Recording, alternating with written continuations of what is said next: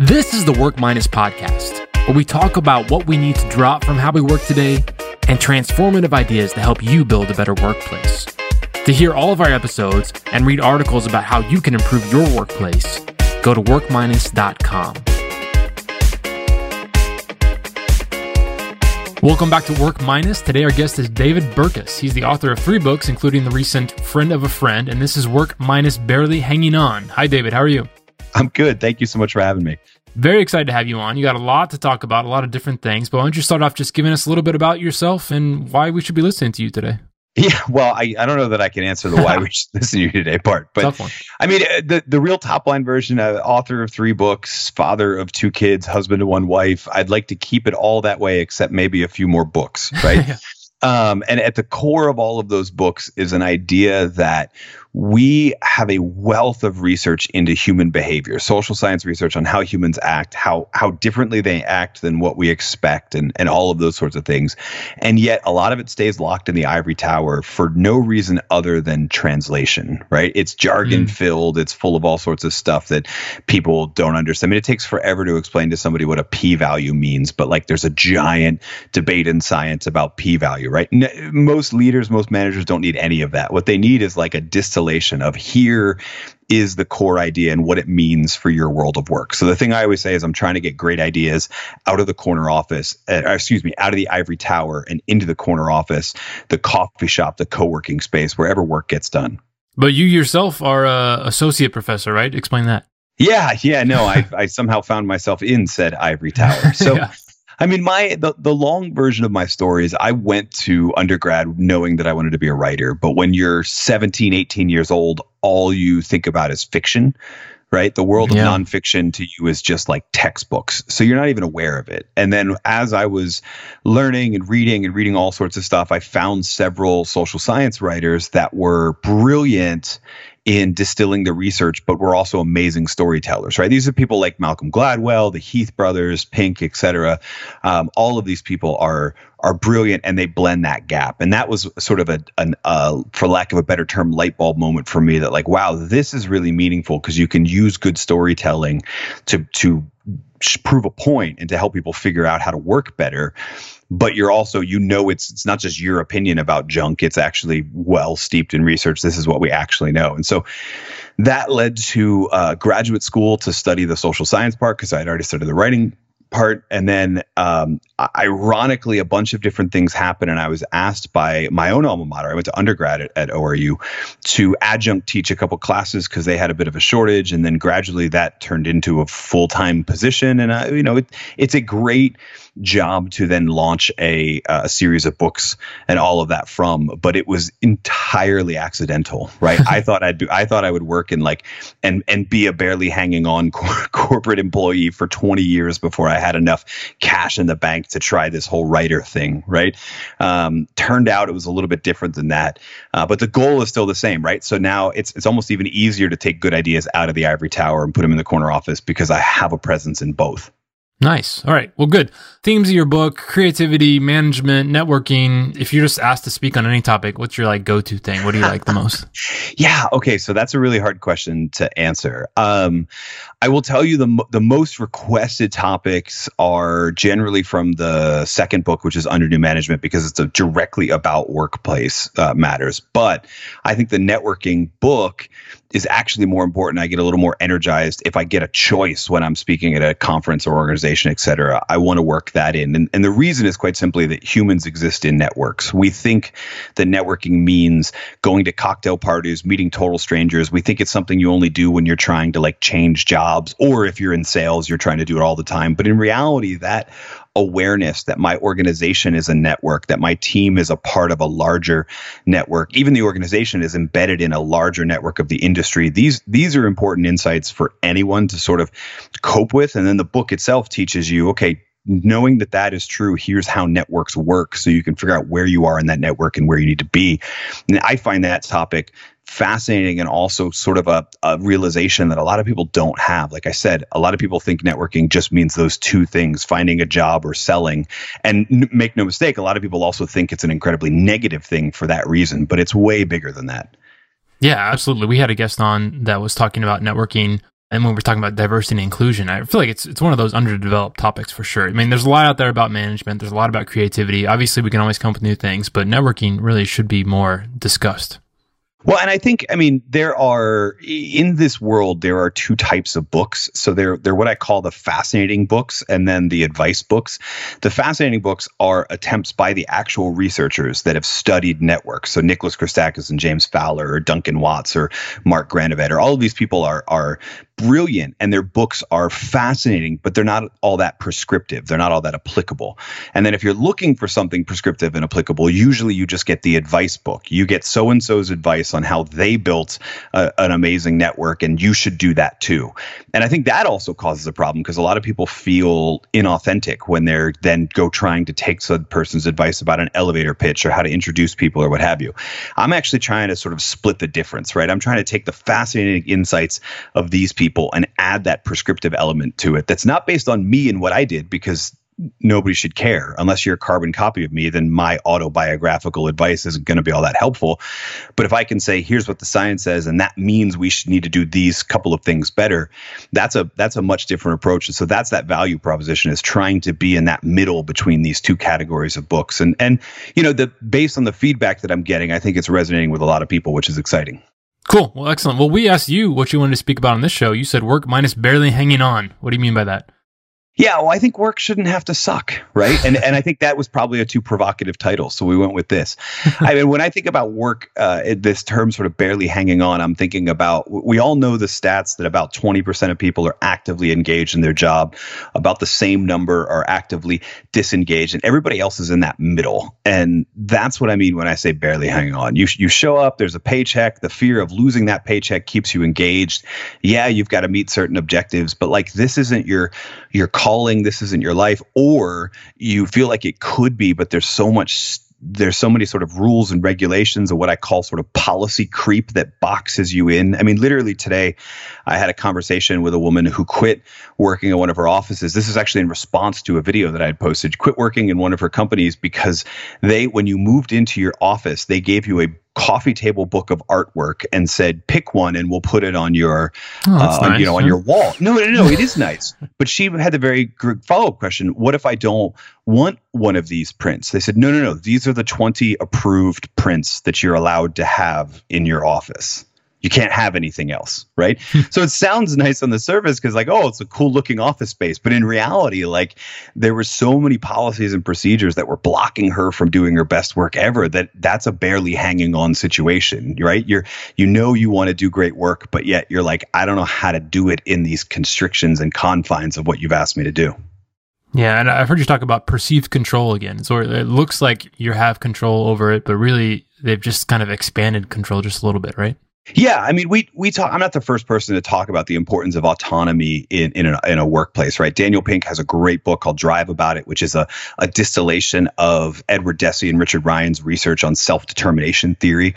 The short version of this is that when we feel like we can self-determine how we do our work and how we live our lives, we're much more intrinsically motivated, which is great, right? Unfortunately, a lot of policies and procedures kind of creep in that eliminate that. They may keep the perception of control, but they eliminate a lot of control. And that's a really big problem. It's not when we're talking about like flipping burgers, but when we're talking about designing a marketing campaign, or in her case, structuring real estate deals, et cetera.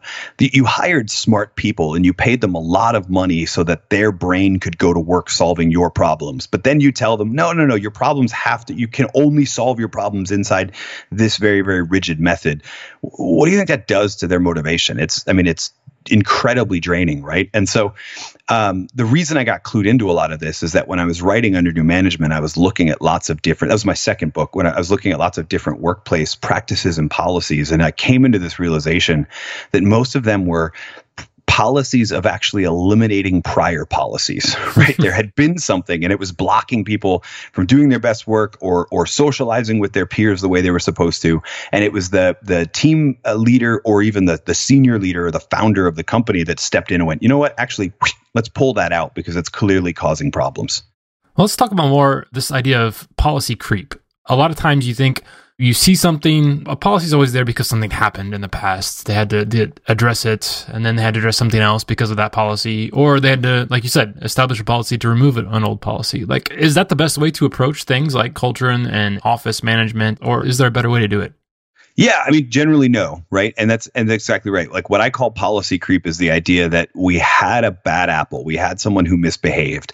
And we had someone who stayed at the $400 a night Westin instead of the $200 a night Fairfield Inn that was right across the street, right? And now we have to set a policy putting a dollar limit on how much you're allowed to spend on when you have to travel for work, right? Yeah, it sounds reasonable, right? Because we want to prevent that bad apple. The problem is you have, your company of 100 people, you have 99 other people that were making reasonable choices before that, right? And the rule doesn't really help them make reasonable choices. All it does is make their life hard if they need to be in Manhattan during Fashion Week, right? Because you can't get a closet for $200 a night during certain weeks in cities like that.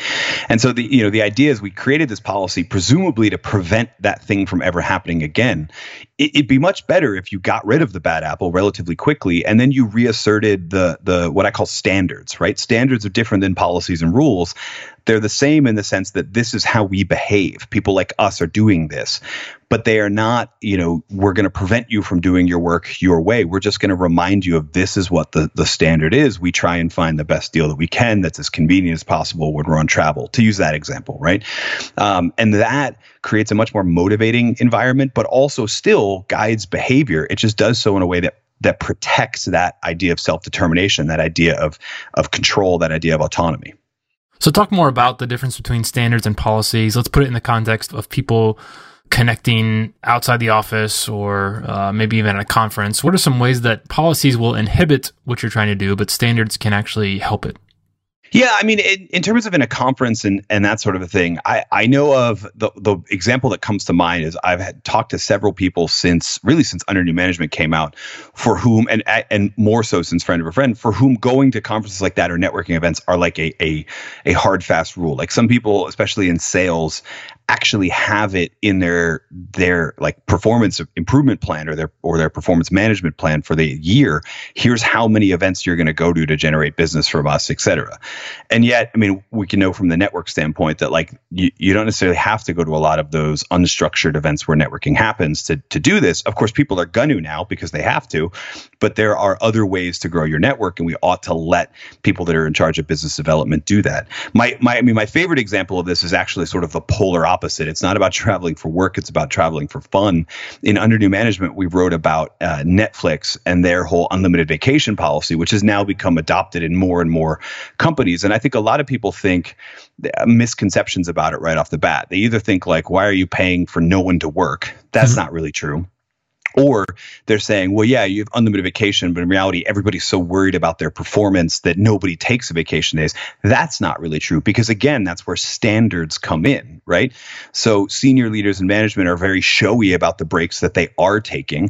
There's a couple little rules to sort of guide unlimited vacation. Like if you're going to be gone for more than 30 days, you've got to have a plan to keep on top of what your objectives are, and that's got to be approved by a couple people. It doesn't mean it won't happen. It just means that you've got to do some things to before you leave to let us know how you're going to stay in touch. But it's a great example of that standards thing. On average, when you look across the entire country, at least in the United States, companies that flip from normal vacation where everybody gets X number of days to an unlimited vacation policy, most people take about the same on average. The difference is that like the distribution gets wider. Some people take a lot less, some people take a whole lot more. And I think that works better. Really, my explanation for that is that it works better for where people are in their family life. I have 2 young kids at home. I'm going to want to take way more vacation than somebody who is whose kids have graduated and for whom this work is a lot of a source of their identity now, et cetera. They're going to take a lot less.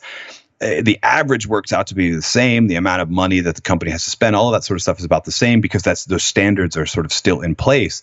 But you're letting people adapt it to the way that their life is in the moment, which again helps that autonomy piece. Yeah. Well, when we talk about barely hanging on, I feel like there's this big spectrum of either you're on this majority side where everyone hates their job, versus there are these few outliers out there that travel for a living and just get a right about it, or they have some big self-actualization where their job is everything about their identity and they love it all the time. where do we find ourselves in the middle? If we don't want to be on this side of hating everything, but we see this other side, it's like, can everyone reach that side? I don't know. Where should we find ourselves? So, I mean, look, on an individual level, right, there's going to be elements of every dream job that are terrible, right? I think it was actually Marcus Buckingham who came up with what he sort of called 25%, right? If 25% of the things that you do in an average week drive you nuts, that's okay. Right. But if 75% of what you're doing is in line with your strengths and something that gets you really excited, that's a really good goal to shoot for. So on an individual level, I have that. As a manager, of course, you've got to worry about what is happening with my team and what's going on. And this is where I think listening and paying attention to the source of the complaints, like my least favorite saying in all of sort of leadership common sense advice is that whole don't come to me with problems, come to me with solutions. Like, that's your job as a leader, is to come up with the solutions, and you're not going to know what to solve unless people come to you with problems. Like, I get the idea of you don't want people just griping and complaining, right? I totally get that. But again, standards, not necessarily rules. You need people to come to you with the problems so you can see where they are. And especially when people are underperforming, right? This conversation happens probably almost every day in corporate America. Someone is underperforming. A manager goes to confront him or her about that, and the response is pointing out some rule, some system that's happening, some way in which he or she is blocked from doing their best work. And of course, the management response is, well, that's the way it is, and we're going to have to figure out how to work inside it. Well, maybe not. Right? The unlimited vacation policy, for example, was the result of Reed Hastings fielding complaints, fielding problems about people saying, I don't understand. We have this kind of come and go as you please work environment. Not everyone is 8 to 5. We don't have a dress code policy. You're not tracking what we're doing when we're here. Why do you need to track what days we're not here? And Reed's answer was like, you're exactly right. I don't. There's nothing in the law that says there are things in the law that say we have to give a certain number of vacation days, but there's nothing in the law that says take as many as you want. Like, we can get away with that.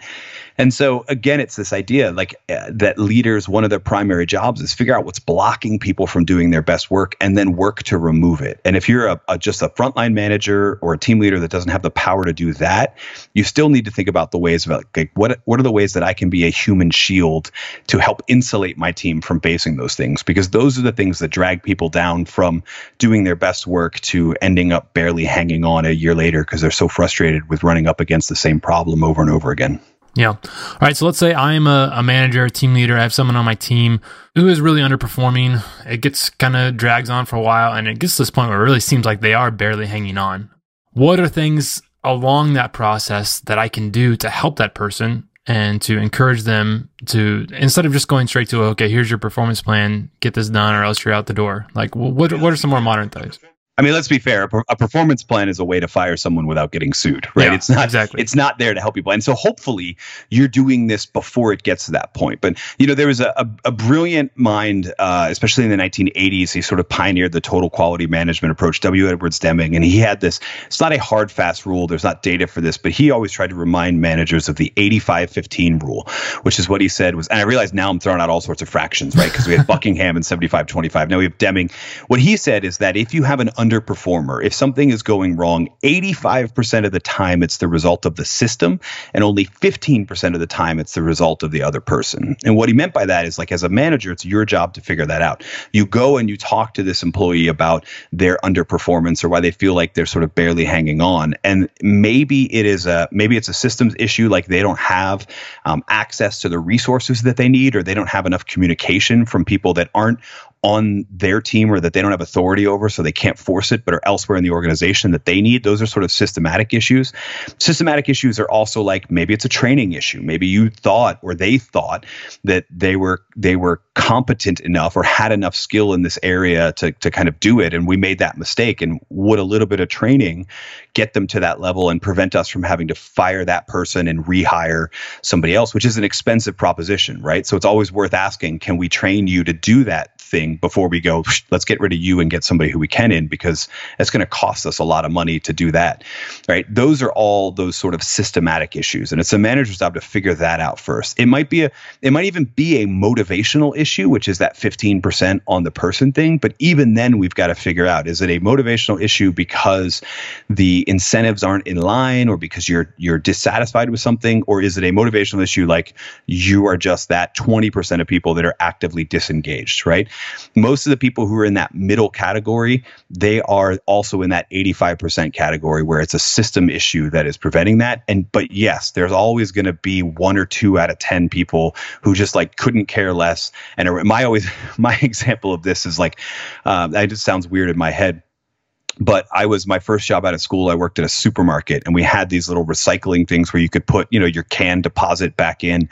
And there was this kid who would regularly get tired of dealing with the machine. So he would launch like a whole soda in the can return thing, watch it get shredded, covered in and you couldn't fire him as the only solution. There is no motivational plan or no change to the system that's going to prevent that. You just got to get rid of those people. But that's a much smaller percentage of people than the one that are in this barely hanging on category that are being dragged down from the system. And as a manager, it's your job to sort of figure that out. Where are they? Are they in the 85 or are they in the 15? My bet is that they're going to be in the 85 because, well, about 85% of people are. Man, we're covering all sorts of math here. This is great. And there's got to be a good YouTube video of that guy doing that soda can trick somewhere. Man, I hope not. I wish I even could remember his name or whatever. But no, it was consistent. I mean, if you've ever in a supermarket, they have these big machines. You put all that in, and they then give you cash back. It's like Coinstar, except you're putting in your cans from the deposit. The machine, by the way, is set up to just shred the can as soon as you do it, so that you have this bin full of shredded bottles or shredded cans that are easier to recycle. Right? Mm-hmm. Some machines will actually just crush it as opposed to shred, but whatever, same deal. And changing them out was really annoying. It's this giant bin of whatever. And so if you told him to do that, the first thing he would do is do that. And then he would tell you it was broken. and the first time we did it, you're like, oh, okay, well, we'll get somebody to fix it. Then when it breaks 2 weeks later, and it's you're starting to notice a pattern. And so then you just straight up watch it happen. And you're like, all right, there's nothing in the system here that is making you behave this way. You're just a terrible person. And so nice. we're going to have to share you with our competition by letting you get a job at a competitor. That's a good way to put it. All right. Last question about self-diagnosing, barely hanging on, this feeling of, man, I don't want to go to work today. I can't do it another day. When you get to that point, you shared an example earlier where you were talking on your blog, somebody quit their job because of what they listened to what you said.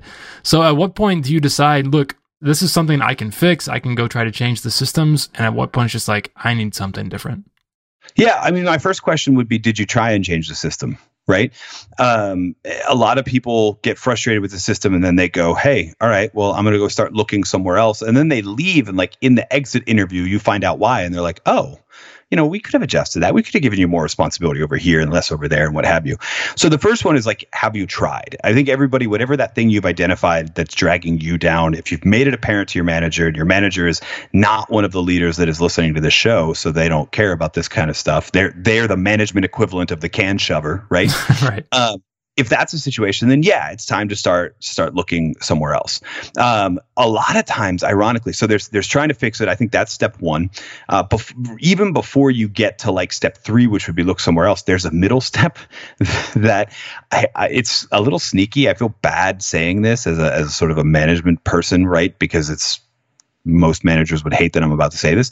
But if you tried just not doing that task that frustrates you and just see what happens, right? A lot of times the things that frustrate us because we have this internal sense of how important they are to do and we don't like doing them.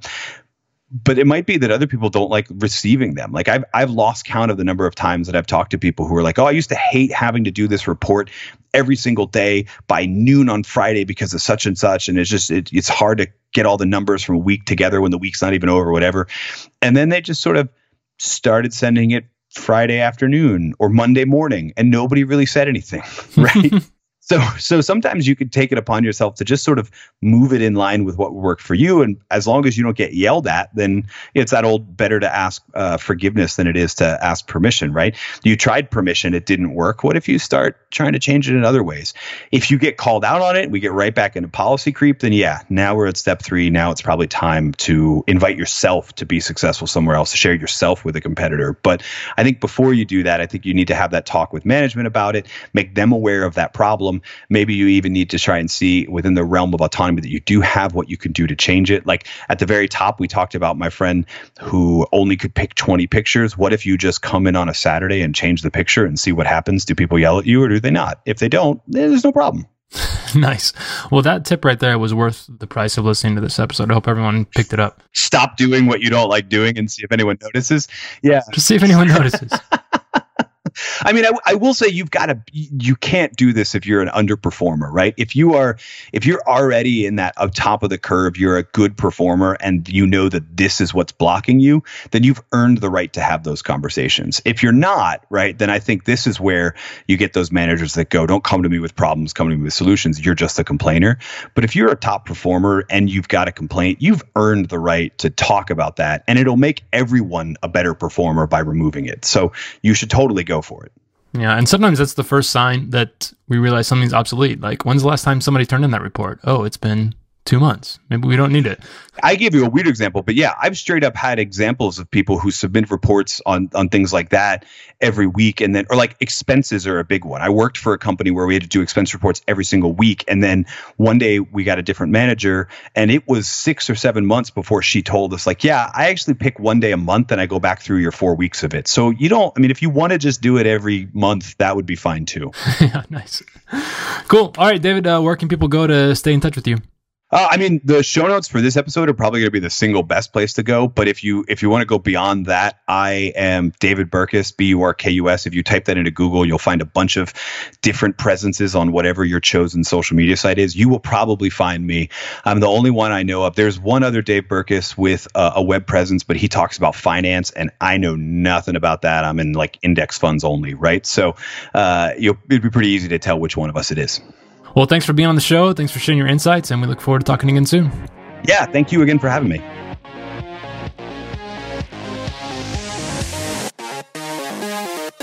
This has been the Work Minus podcast. If you like what we're doing, go to workminus.com where you can see the show notes and a full transcript for every episode. You can also sign up for our newsletter where you'll get the latest progressive ideas about how you can build a better workplace.